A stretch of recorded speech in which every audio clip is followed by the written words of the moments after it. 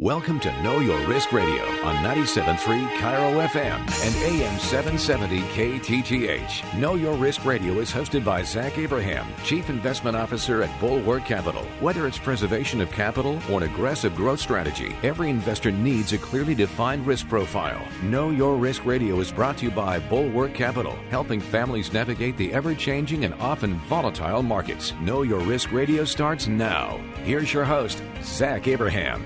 And we are back. Thank you so much for joining us for another of the most scintillating hours in finance radio.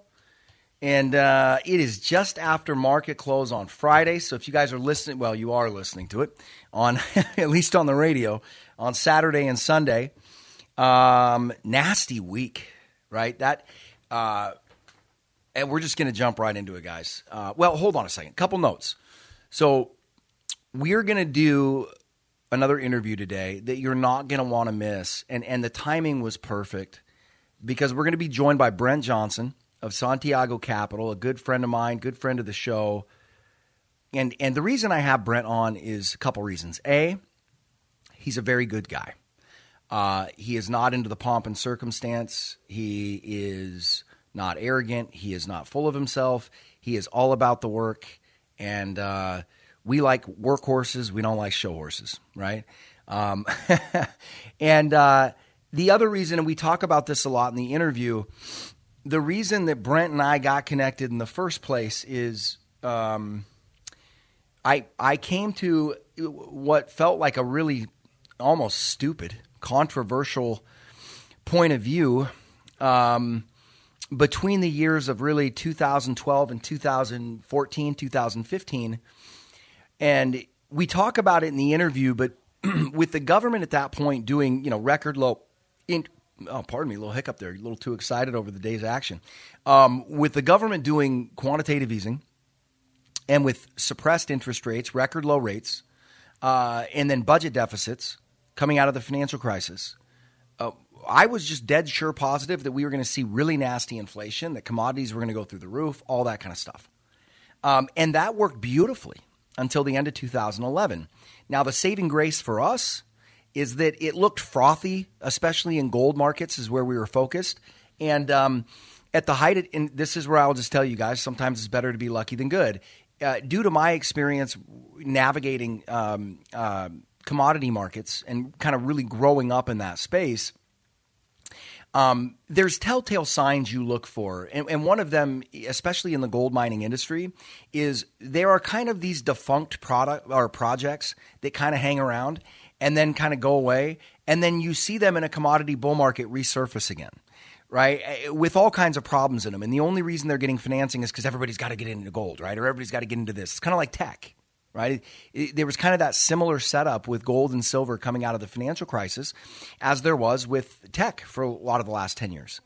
And when you see these properties starting to get refinanced again, it's a sign that things are getting frothy. Now, in our view at the time, at the end of 2011, the government was not changing its standpoint. We were still running crazy deficits. The economy still really was not bouncing back strong.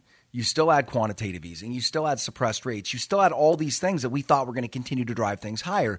But because of that froth, really, we really pulled back the vast majority of our exposure, and we were just waiting for a better entry point to get in. Now, we didn't get rid of all of it, but it really didn't. We didn't. Praise God, we didn't really take much of a hit because, like I said, we were just waiting for this opportunity to get back in, and it just never came. And probably one of the, I'll just say probably the two smartest, probably the two best investment decisions I've made over the last, 10, 12, 13 years was not getting back into precious metals and not shorting Tesla. Right. So again, risk management, it really does. It works. It's a real thing. But watching it not come back, it really spun me for a loop. Because it really flew in the face of everything that I knew, quote unquote, knew to be true about economics and about investing and about finance. So you're sitting there watching our debt just climb every single year. The deficits are climbing. The Fed is buying up government bonds. And you're sitting there going, this should be driving inflation. And yet gold and gold miner stocks just continue to drop. And that was really, really frustrating and puzzling for me. And it really turned me down a path for about the next 2.5 years of getting through the frustration and starting to dig and starting to exercise some humility and going, okay, what did I miss? Because that's one of the things, you see people fighting it. And again, I don't mean to pick on her, but it's just a really good example of a lack of risk management, right? Cathie Wood, the ARKK fund, closed down in 47 today. It's now down about 74% in the last 14 months. Guys, you may think that she's going to be right eventually or whatever. I wouldn't hire her to manage a lemonade stand. And why not? It's not because she can't pick winners. And I bet you there are several companies in her fund that will end up doing very well. But risk management is a key part. For instance, if she had exercised risk management, and let's say she was down 35%, right? Think of how much more capital she would have on hand to buy these companies that she is so positive, right? Teladoc got whacked the other day for one of her top holdings, got whacked for 40%, 45%, something like that. She's saying it's the next, she's doubling down. She's saying she's buying more. She says it's the next Walmart, or excuse me, the next Amazon. Good luck. But maybe she's right. I don't know. I mean, I really don't even understand how you can begin to draw parallels between an online, essentially doctor Zoom call, right? Because that's kind of what it is. Zoom with the doctor on the other end of it. That could be a decent business. The problem with that business is there's zero barriers to entry, right? I mean, all you got to do is start up a company and give more of the revenue to the doctors, and they'll come to your platform. Amazon doesn't work that way at all. People are like, well, now it doesn't. Well, yeah, but everybody knows that business now, right? Everybody knows what Amazon did to get where it is. And so other people that are competing against her, for instance, Amazon's made some pushes in the medical industry. What would stop them from doing it? Anyway, my point is she could be right or she could be wrong. What it shows you, A, is that the trading, when you watch the way they trade, it is amateur hour at the Apollo. I mean, it's Keystone Cops. The other thing for sure is that there is no risk management whatsoever. And risk management is a huge, huge part of this business, especially for retirement accounts, right? And what you can see there is just a complete lack of risk management. It doesn't exist. And so the reason we manage risk is not because we're afraid of loss. It's because it, like I say all the time, it enhances our returns. So getting back to my point, if she is right, which I'm sure she will be about some of those stocks. I mean, there's some good companies in there. But if she's right, one of the reasons we manage risk is so we can buy more of them when they go down, right? It's like us. We bought Roku earlier in the week. I've been wanting to buy Roku forever, but I had to wait for it to get down to a valuation that made sense. And all too often you see people treat stocks like a train leaving the station. And it takes time. It's not fun. It takes discipline. But when you see things trading at valuations that don't make any sense, you have to resist that urge, because if you really believe in the investment, be patient. It'll come back to you. Roku topped out like around 400. We picked it up at like 81. Okay? Now, it could still go down further. And that's why we started with a pretty small position. I think it made up a 2.5% position in the value portfolio. We did the same thing with PayPal. We started buying PayPal. Well, we bought it once like around 180, and then there was a resistance level at like 172, I think, and it broke that, and then we sold it for a small loss. And then it got down into like the 120s, 115s, and we bought 1%, 1.5% portfolio weight. Then it got down to like 100. We bought another 1%, and then bought another, half to 1%, I want to say, right around 85, 86, somewhere like that. Again, PayPal is another business that I think is really good. If this carnage in tech land continues, and I'm not advising you guys buy these, right? I like I said, I think it's entirely likely that these companies continue to go down. But they're at a point now where I'm looking at them going, these are good businesses. And they're at valuations that make sense to us. The other thing you got to remember, guys, is that we're hedged on the other side of it in an environment like this. So just like I've said before, don't listen to what I do and just go do it. Okay, that can get you in trouble. And it can get me in trouble too, right? So we don't want to do that. I don't want you guys to lose money, and I certainly don't want to get in trouble. But these are the markets, value portfolio. We took a little bit of a hit in the last 2 weeks. We were up 7% on the year. Now we're up about 1.5 to 2% on the year. Momentum portfolio's down 5%. I think our average portfolio is down right around 1.5% on the year. But what are we doing? We're taking these opportunities, right? We're buying some of these companies, right? We're doing the same thing we were doing back in COVID, right? Letting them come back to us and buying them. That's risk management, guys. And we've been talking about this for a long time. I've been telling you that this doesn't look good. And today was very significant. And I'll tell you why. This now is the worst month that the NASDAQ has had since the financial crisis. Okay. Could it be drawing to could the carnage be coming to an end? It could be. And the other thing is valuations have come in, but there's some other troubling things, right? You've got Amazon announcing a freeze in hiring. Okay. They're a big employer. Okay. You're listening to Netflix is beginning to lay people off. Okay. When you see companies like this that after a drawdown like this look really cheap, you got to be careful, because if earnings start to come back in and earnings start to pull back, and you look at earnings over the last year, they're at record highs. Okay. If earnings start to come back in, what looks cheap now can look uncheap in a hurry. All right. So, this is a market for risk management. I don't know I've been hammering on the table for that. And if you do it properly, guys, our overall client is still somewhere between flat on the year overall, their entire portfolio, and up, 1.5% right in there, somewhere right in there. Our bond replacement strategies are obviously holding up well. Bonds continue to get whacked. Here's another example, guys, right? Bonds go up when stocks go down.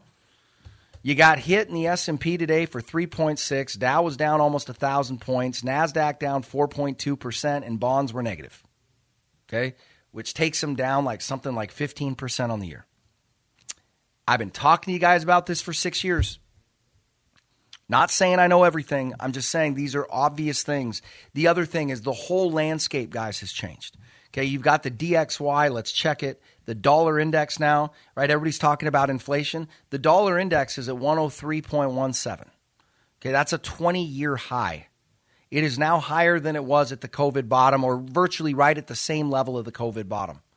Okay, but remember, at the same time, commodity prices have soared. Right?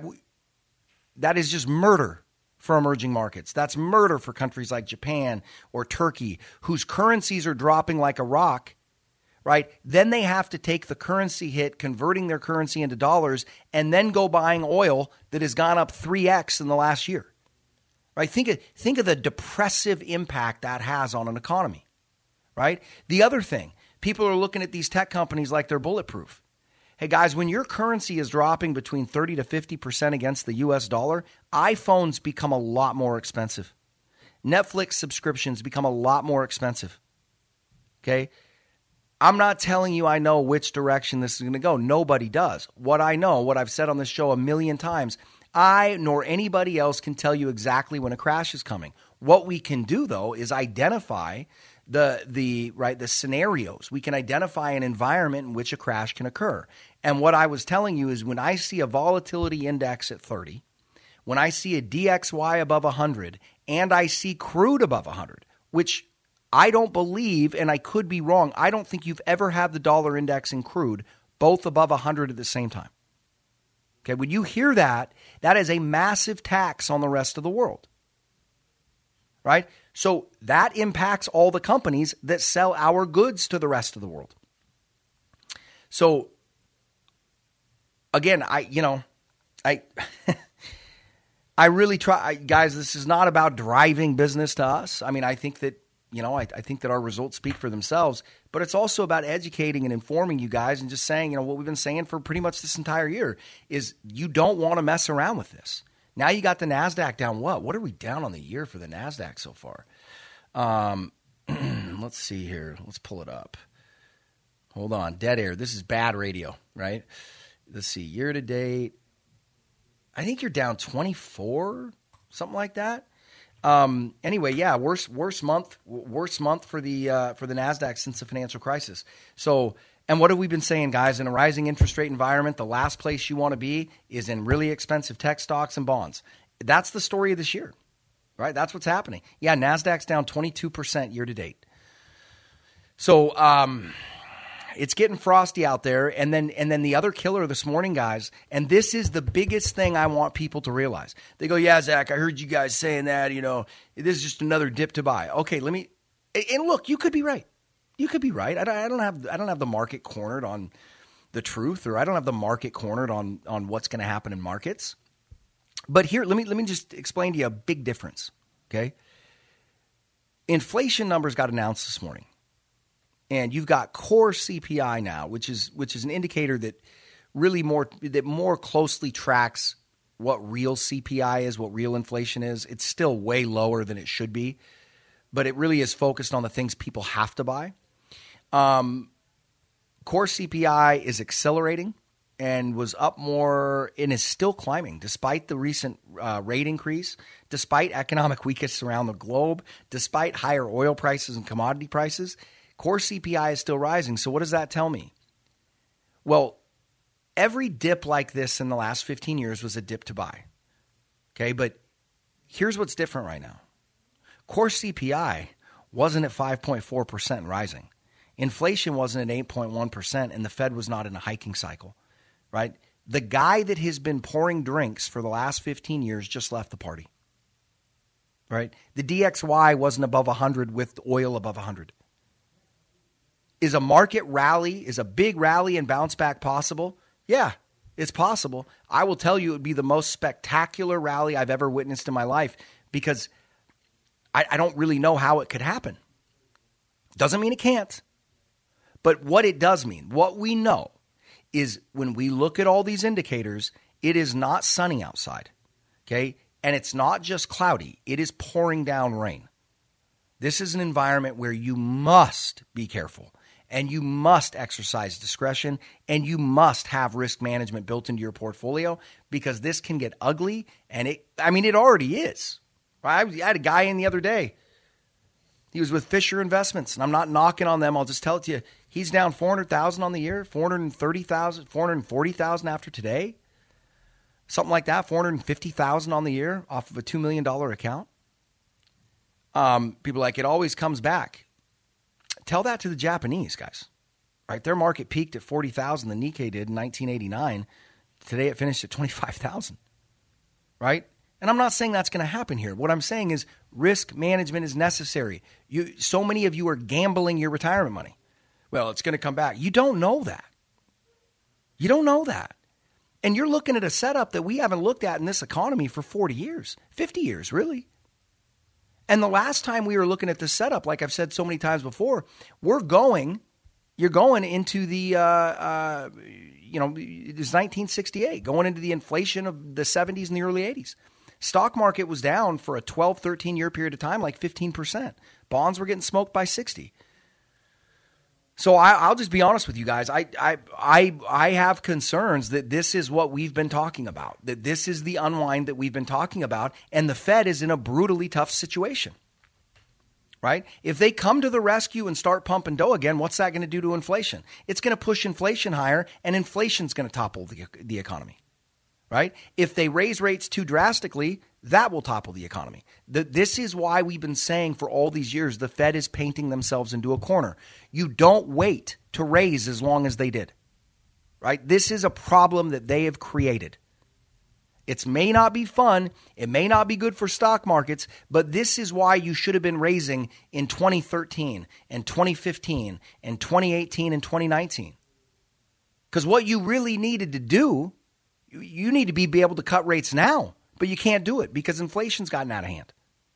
So this is what we were talking about, guys. And if this concerns you, if you're taking a pounding and you're listening about how our average client is still, slightly positive to right around zero on the year, their entire portfolio, our momentum portfolio is down about 5 to 6. but it's sitting almost all in cash, and it's saying we don't want any part of this. That's what the computer's saying. Value portfolio is still up 1.5, 1.7 or something like that on the year. That's what your retirement portfolio should do in really nasty times. Maybe it's down a little bit, but it shouldn't be losing you meaningful amounts of money. That guy that came in yesterday, he just lost a vacation home.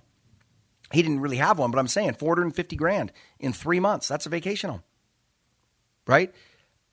We're not playing around here, guys. Markets don't go up forever. Okay, you need a risk management strategy. You need a portfolio that is going to still be able, hey, people, well, risk management, I need to be more aggressive. Value portfolio is up 30% since last January.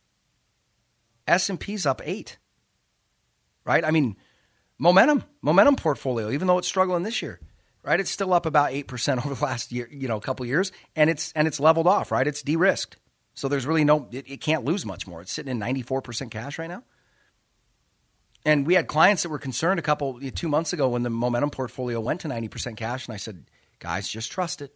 Let it do what it does. This thing was up 40 plus in 2019 and was only down 10.5% in the COVID. Let it do what it does. It's pretty dang good, right? But it's the pairing. It's all the parts. It's the bond replacement strategy. It's the value. It's the momentum. It's risk management. And if you don't have that, if you're sitting there getting smoked, guys, call us. It's not just about building our business. This is retirement. You get one. You don't get a redo. And like I said, I'm trying to be as ultra. I'm not just trying to drive business to us. I'm not just pitching you. I'm showing you over and over and over again. This is happening. And this is your retirement. You don't need to take these risks. So call us, 866-779-RISK. Again, 866-779-RISK. And guys, we show you our cards. I don't expect you to believe it, right? I could be lying. Well, if I was lying to you about returns, I think that the SEC would be all over us. I mean, we've been on the air for 6 years, but I've done whole shows on our worst investment choices ever. We're not perfect, okay? But the one thing we are good at and we're designed to do is to get you through these times, okay? And we'll just show you the performance. You can see it for yourself. It's an open book. You don't have to, well, if you want to know what our performance is, now you have to sign up for, we're not doing any of that stuff. We just lay the cards out there, guys. Here's how we do it. Here's what's happened. Here's what the returns have been. And here's what it'll cost you. But what the promise I will make to you is this. We will show you a portfolio that will give you greater upside, not less, greater upside with way less risk and significantly less cost. That is a promise. So call us, 866-779-RISK and 866-779-RISK. That's about it, guys, for the show, because I really want to spend a good amount of time with our interview with Brent Johnson. It's going to explain to you guys in greater details what is really going on here and what we need to be afraid of and how we are pivoting. Okay, this is not the same. We are not in the same environment that we've been in for much of the last 10 years. Okay, it is changing. And you can see that with commodity costs, inflation, and the dollar index. Okay, and rates. This is a different. What worked the last 10 years ain't going to work now. So listen to this interview. We're going to take a quick break. We'll be right back after the break. Give us a call, 866-779-RISK. Stay for the interview with Brent Johnson and enjoy it. And this is another important one that I would encourage you to mail around to your friends. People need to understand what's going on and how this environment has changed. So stick with us through the break. We'll be right back. You're listening to the Know Your Risk Radio podcast. Download and subscribe at knowyourriskradio.com. This is Know Your Risk Radio with Zach Abraham. Listen to Zach discuss key investment strategies across several asset classes, not just stocks and bonds. Get your free copy of Zach's new booklet, Common Sense Investing. Go to knowyourriskradio.com. Hey, it's Story Monson with Zach Abraham, Chief Investment Officer at Bulwark Capital and host of Know Your Risk Radio. Zach, what's the number one concern with people's investments right now? Without a doubt, Dory, it's inflation, and it's here. With all this money printing and with still 0% interest rates, inflation will very likely rise, and when inflation rises, bonds get smoked. We've been telling people for 6 years, if you're using bonds in the old school 60-40 mix as the safe portion of your portfolio, you're taking a risk in today's inflationary environment. Well, what should our listeners do? If you're worried about inflation, we believe that you should consider getting out of bonds and get educated with Bulwark's bond replacement strategy. We teach you exactly how to do it in our free booklet, Common Sense Investing. Learn how to protect your portfolio against loss, but still seek to grow your assets. Call Zach now for your free copy of Common Sense Investing, 866-779-RISK, or go to knowyourriskradio.com. Investment advice cannot be given without a client service agreement. Bulwark Capital Management is an investment advisor representative of Trek Financial LLC, an SEC-registered investment advisor. You're listening to Know Your Risk Radio with Zach Abraham, Chief Investment Officer at Bulwark Capital Management. And we are back. Thank you so much for joining us. And this is, again, my favorite segment of the show. And this one is overdue. And what's funny is we've sort of been setting up for this interview for probably about 3-4 years, maybe. So without further ado, I could not think of a better person to have on today. We're not gonna be. He's here. We are joined by Brent Johnson of Santiago Capital. Brent, it's been a while, man. How are things? Oh, things are good, man. Thanks for having me. Always enjoy talking to you. Yeah, well, so trying to figure out a guest we had on the show, or we wanted to have on the show for this week. There are a couple interesting things happening, Brent. I noticed some quote-unquote impossible things that have occurred lately, which is I'm looking across my screen. I see a dollar index at 103, was pushing 104, essentially a 20-year high. At the same time, commodities are rallying, and bond yields are going up, and gold's pushing 2,000. Brent, this is impossible. Who could have possibly seen this coming? Yeah, I mean, these things aren't allowed to happen this way. Apparently, at least that's what I've been kind of told repeatedly, and yet here we are. As you and I have spoken on several occasions now, and listen, I'm the first. I'm the first to hold up my hand and say, listen, guys, I was pretty early on this, and on Wall Street, when you're early, you're wrong. So if people, in their hearts and minds need me to say that I was wrong, I don't mind doing that. But I kind of think we're here now, right? I think we're at this place where, despite all the stimulus, despite all the bailouts, despite the helicopter money, despite QE 1, 2, 3, and however many other forms of it has taken, the dollar's at a 20-year high, and this is kind of I don't know if vindication is the right word, but it at least reflects what I've been thinking is going to happen. Because as bad as I think the dollar is, I just think every currency is worse. And so we have a situation where, and even equity markets are looking kind of ugly right now. But even though they're looking ugly, they're still kind of within. Well, not technology. Tech's really taken a hit. But in general, the Dow. A week ago, the Dow was within a couple percent of its all-time high, and it's I think what is it off now, 5 to 10% maybe. So it still hasn't been a disaster in equities yet. No. But yet, so it just we're in this unique market environment, and I'm always one who push backs when people say it's different this time. I actually don't think it's different this time. But we're definitely going to see things that we haven't seen for a very long time, I think, in these markets. And I want to get into some specific things here. But what do you think? Can you give us a short summation? So for those that haven't heard an interview with you and Brent, or with me and Brent before, I think, Brent, we've probably had you on, 6 to 8 times, something like that, over the last 4 years or so. Something like that. Yeah. For the new listeners, because we've spread out into different markets, so I know we've got new listeners that haven't heard the show before and certainly haven't heard you talk. For a little background, I heard an interview that Brent did. This was probably back in 2015, Brent, on Real Vision, the first video interview you did? Well, yeah, but I mean, the first time I ever did Real Vision was probably back in 2015. That's probably right. Okay, because I saw the first interview you did on there, and that is where you started talking about the dollar milkshake theory. And can you give our listeners... Well, that's okay. So that's a little bit incorrect there. Okay. I started talking on Real Vision back in kind of the mid 2000s, probably around the 2015 timeframe, and I would often talk about gold. And and I'm a huge believer that everybody should have gold, right? Mm-hmm. And then maybe a couple years after that, in the 2016, 2017 timeframe, I started talking about how even though I was a huge believer in gold and I thought everybody should own gold in their portfolio, that I actually thought the dollar was going to get stronger, right? But it wasn't until 2018 when I first mentioned, and again, this wasn't something that I just had this dream overnight and all of a sudden it just popped into my head, right? But through all that work that I'd done even before I ever went on Real Vision, and then the 2 or 3 years since I first went on there, I just kind of kept developing this thesis, and the more research I did, the more I thought things were going to play out in a certain way. And it wasn't until 2018 though that I put it all together into kind of one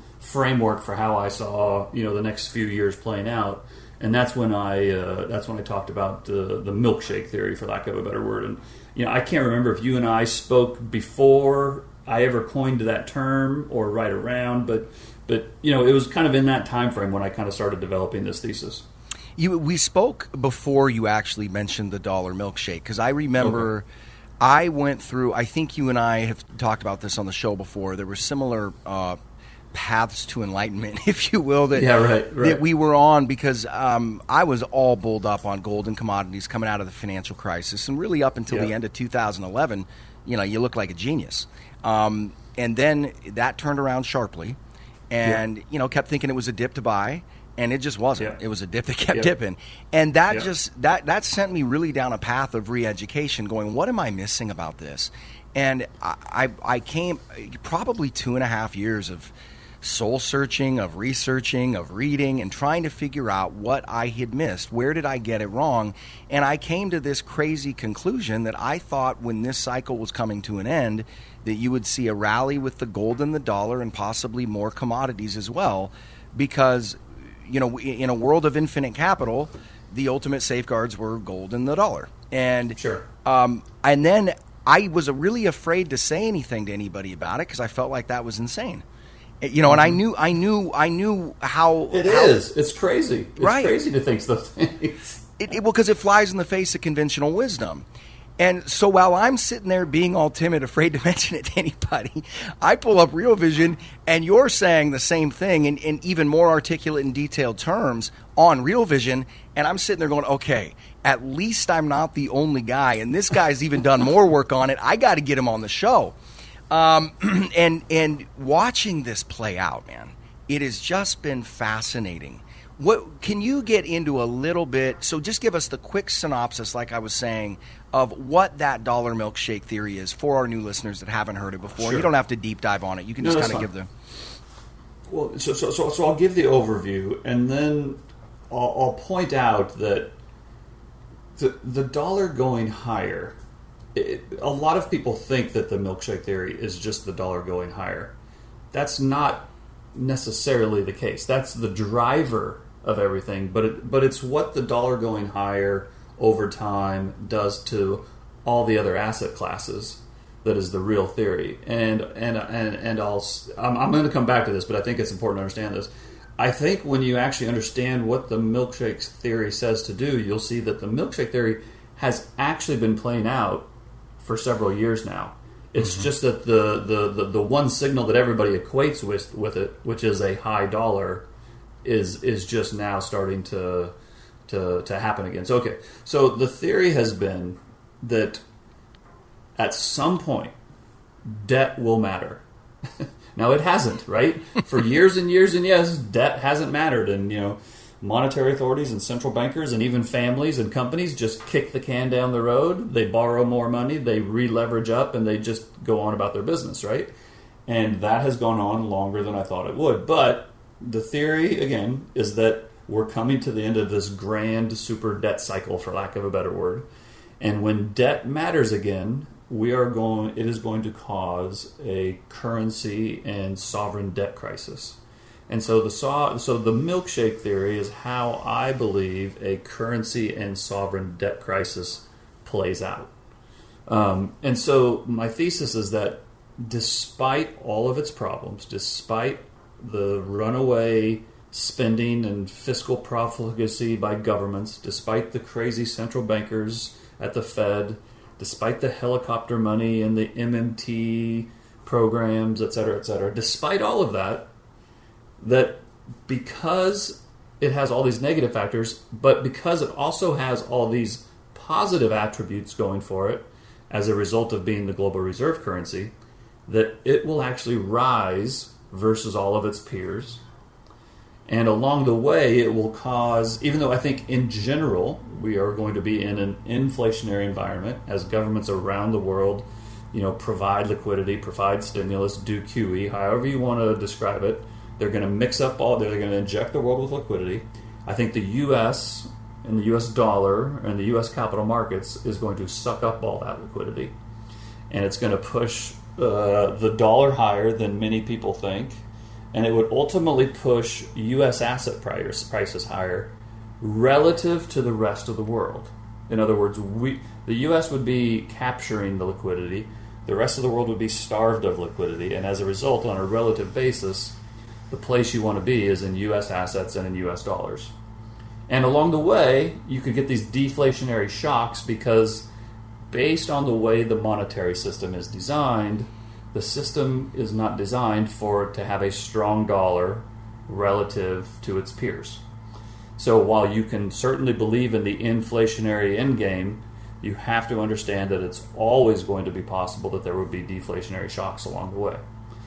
So that's kind of the milkshake theory. And what we've seen, since 2008 is, at the end of 2008, the dollar index, which is a way of measuring the dollar versus its peers, was like in the low 70s or high 70s.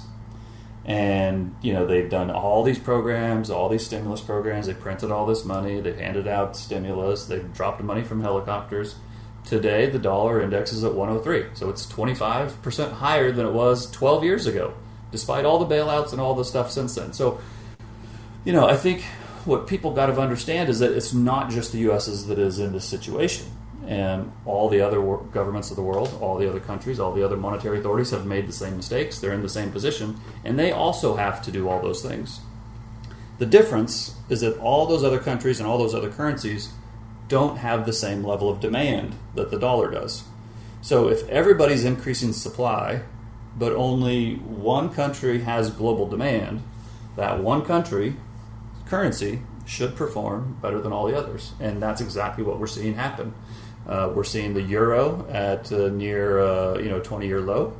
We're seeing the yen at a 20-year low, and it's now broken through 40-year support. We see a number of smaller regional currencies around the world crashing, for lack of a better word. I think we're getting into this period where debt is going to matter again. And when that happens, I think all of this stuff is going to get exacerbated. The other thing I'd say is I'd point out why I said, the milkshake theory is already kind of playing out. If you look at capital flows and what asset prices have done since March 2020, I'm just going to cherry pick that day because everybody's familiar with the kind of the carnage that went on in the first quarter of 2020. But since that time,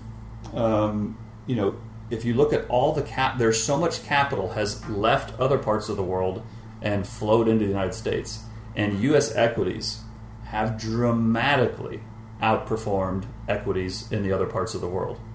In other words, if you were to measure global equity valuation increases over the last 2 years, and you were to attribute what percent went to each region, far and away the biggest attribution, and my guess is it would be 70 or 80% of that growth would just come from the U.S. markets.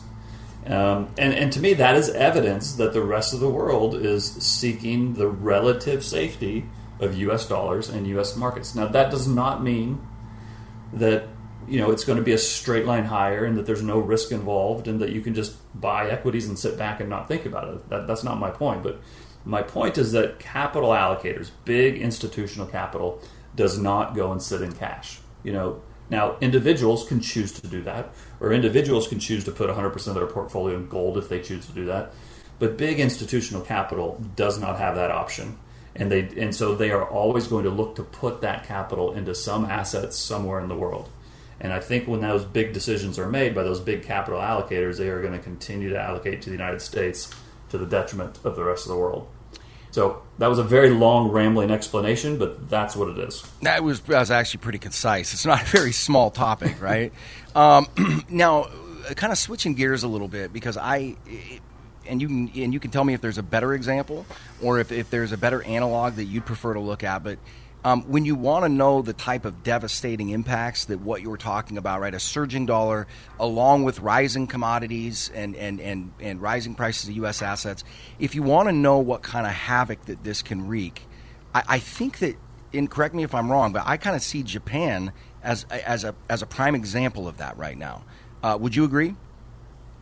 They're one good example of that, yeah. Okay. There's a little bit of difference with Japan because even though Japan, is very much a homogenous native market, it is also one of the largest economies in the world. And there is probably, next to the dollar and the euro, there would be more global demand for yen than there would be for just about any other currency. So it's not quite the same, but it is similar. What kind of, Brent, explain to the people at home, that are listening, just so they understand, what kind of impact does, you look at the beating that the yen has taken recently, what is it, something like 28 to 30% off in relationship to the dollar, and in addition, you've got crude at 106. What kind of burden does that put on their economy? What kind of impact is that going to have on their GDP, for instance? Well, so I'm going to answer the question, and I'll answer it with respect to Japan, but I'm also going to answer it with respect to the whole world, because it's not just a U.S.-Japan thing here. When you're talking about oil being over $100, the yen losing value versus the dollar, and the dollar actually, oil being over $100 indicates that the dollar is losing value versus oil. Right? Yeah. Then you consider that the yen is dramatically losing value versus the dollar, which means the yen is losing even more value versus oil than the dollar is losing versus oil. Okay? Mm-hmm. And then you consider that Japan has tremendous amount of debt, right? An incredible amount of debt. They've had it for years, and they've been in this deflationary environment because of all this debt. It's stifled their growth. So now they have... And now overall global growth is kind of slowing, right? So you've got slowing growth, and now your currency losing value, and they're a commodity importer. What led to World War II, many people don't remember, is that Japan had to import all their oil, and the price of oil was really high due to embargoes that the U.S. and some other people had put on them. That led to them to start World War II. Well, now you've got a scenario again where they have a tremendous amount of debt. A lot of the revenue that they do generate has to go to service the debt. The top line is no longer growing, but now you've got input prices, specifically oil, rising. And not just rising versus the yen, but rising versus the dollar. This is the worst of all worlds, and I'm going to tell you why. Now, it's bad for Japan, but it's even worse for places like Turkey, who have even less demand for their currency, and places like China, who have even less demand for their currency. Because when your top line revenue is falling and your bottom line costs are rising, you're getting squeezed from both sides. And the way that countries typically deal with a downturn is they print money, for lack of a better word, or they provide stimulus, or they do yield caps where they hold interest rates down in order to be able to service the debt easier. But every time they do that, it actually becomes a vicious cycle where it makes their currency even less valuable versus the dollar. And it actually stimulates the problem that they're trying to solve. And so when this is how hyperinflation occurs. Now, when I say hyperinflation, I'm not talking about hyperinflation in the dollar. We are not going to see hyperinflation in the dollar, despite all the rumors and the theories and the newsletters and the podcasters who say that the imminent demise of the dollar is right around the corner. That's not going to happen with the global reserve currency before it happens to these peripheral currencies. And the reason is because demand. There's still, despite hating it, despite not liking it, there's still global demand for the dollar. There is not global demand for the Turkish lira. There is not global demand for the Chinese yuan. There's not global demand for Argentinian pesos, et cetera, et cetera. And so when these countries get into this situation, they start printing their currency to try to get out of it, and it creates this vicious feedback loop. And the way hyperinflation happens is when no matter how much money you print, there's still no demand for it. And in fact, the more you print, the less people want it. And so and not only that, but typically, this is when social problems start to happen. Right. You look back at any revolution in history, it typically happens during high levels of inflation. Or stagnant, or a combination of stagflation, right? Where you've got stagnant economic growth and rising input costs. When people are hungry and cold, they're more likely to strike out at their leaders than when they're comfortable and warm. It just makes sense, right? Yep. If you're comfortable and happy and sitting on your couch eating a pizza, watching a big screen TV, life's pretty good, right? But if you're hungry and your power doesn't work because you can't afford it, and the infrastructure in your country is falling apart because the government's managed it poorly, and your wife is mad at you because you can't bring enough money home in order to put shoes on the kids, that's when people lose their minds, right? And so I'm kind of being funny, but I'm being completely serious as well. You look back to 10 years ago, I think it was about 10 years ago, I think it was 2012, 2013 timeframe, all across northern Africa and the Middle East, you had this Arab Spring, where these autocratic governments saw their people kind of rise up and protest against their decades-long, dictatorial rule. And the reason that it happened was essentially energy and food prices were out of control.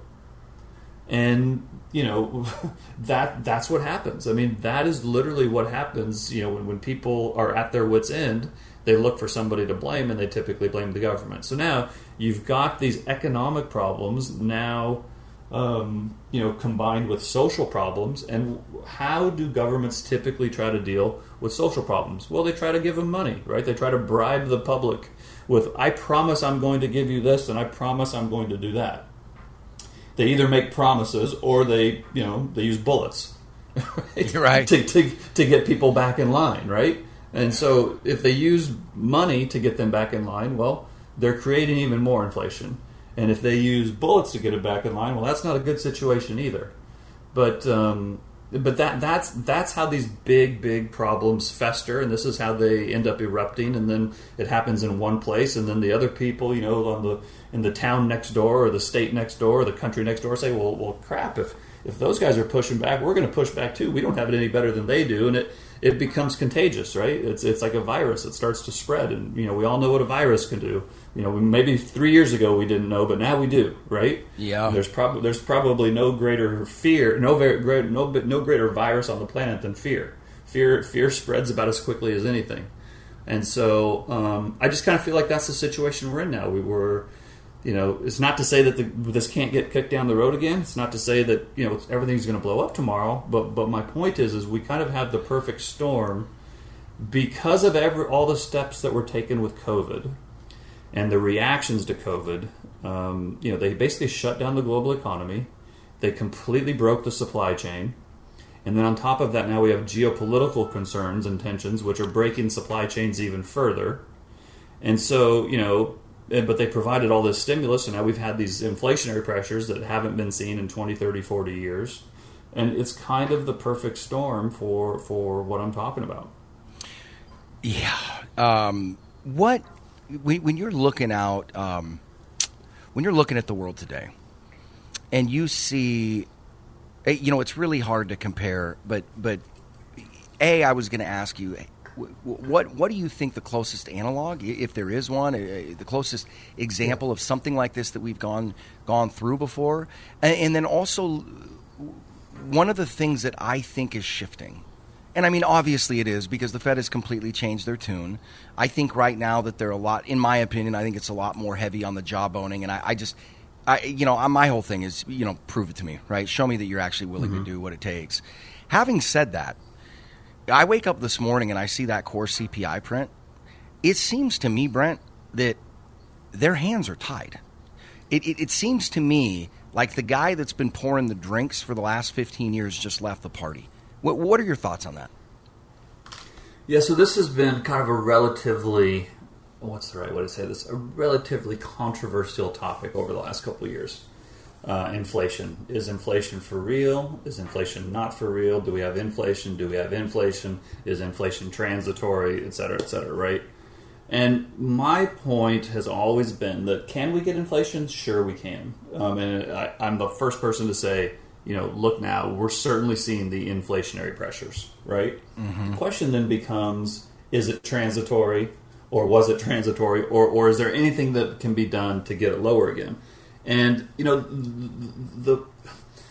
the bottom line is that when you get supply shocks combined with stimulus, you are going to get inflationary pressures. And that's exactly what we've had.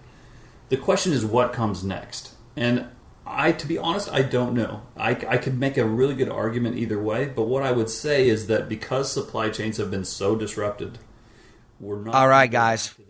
Due to time constraints, we got to cut things off right there. But I think I keep saying it, guys. It's just a really important period of time. Obviously, a lot of crazy stuff going on. And so I don't want to wear it out and pretend like every single interview we do is the most important. But if you want to understand what's happening in markets right now, and you want to understand what the real threats are and what the problems are and why markets are reacting this way and all that kind of stuff, this interview, I think, is going to be the most illuminating. I think it's going to really explain it in the best terms.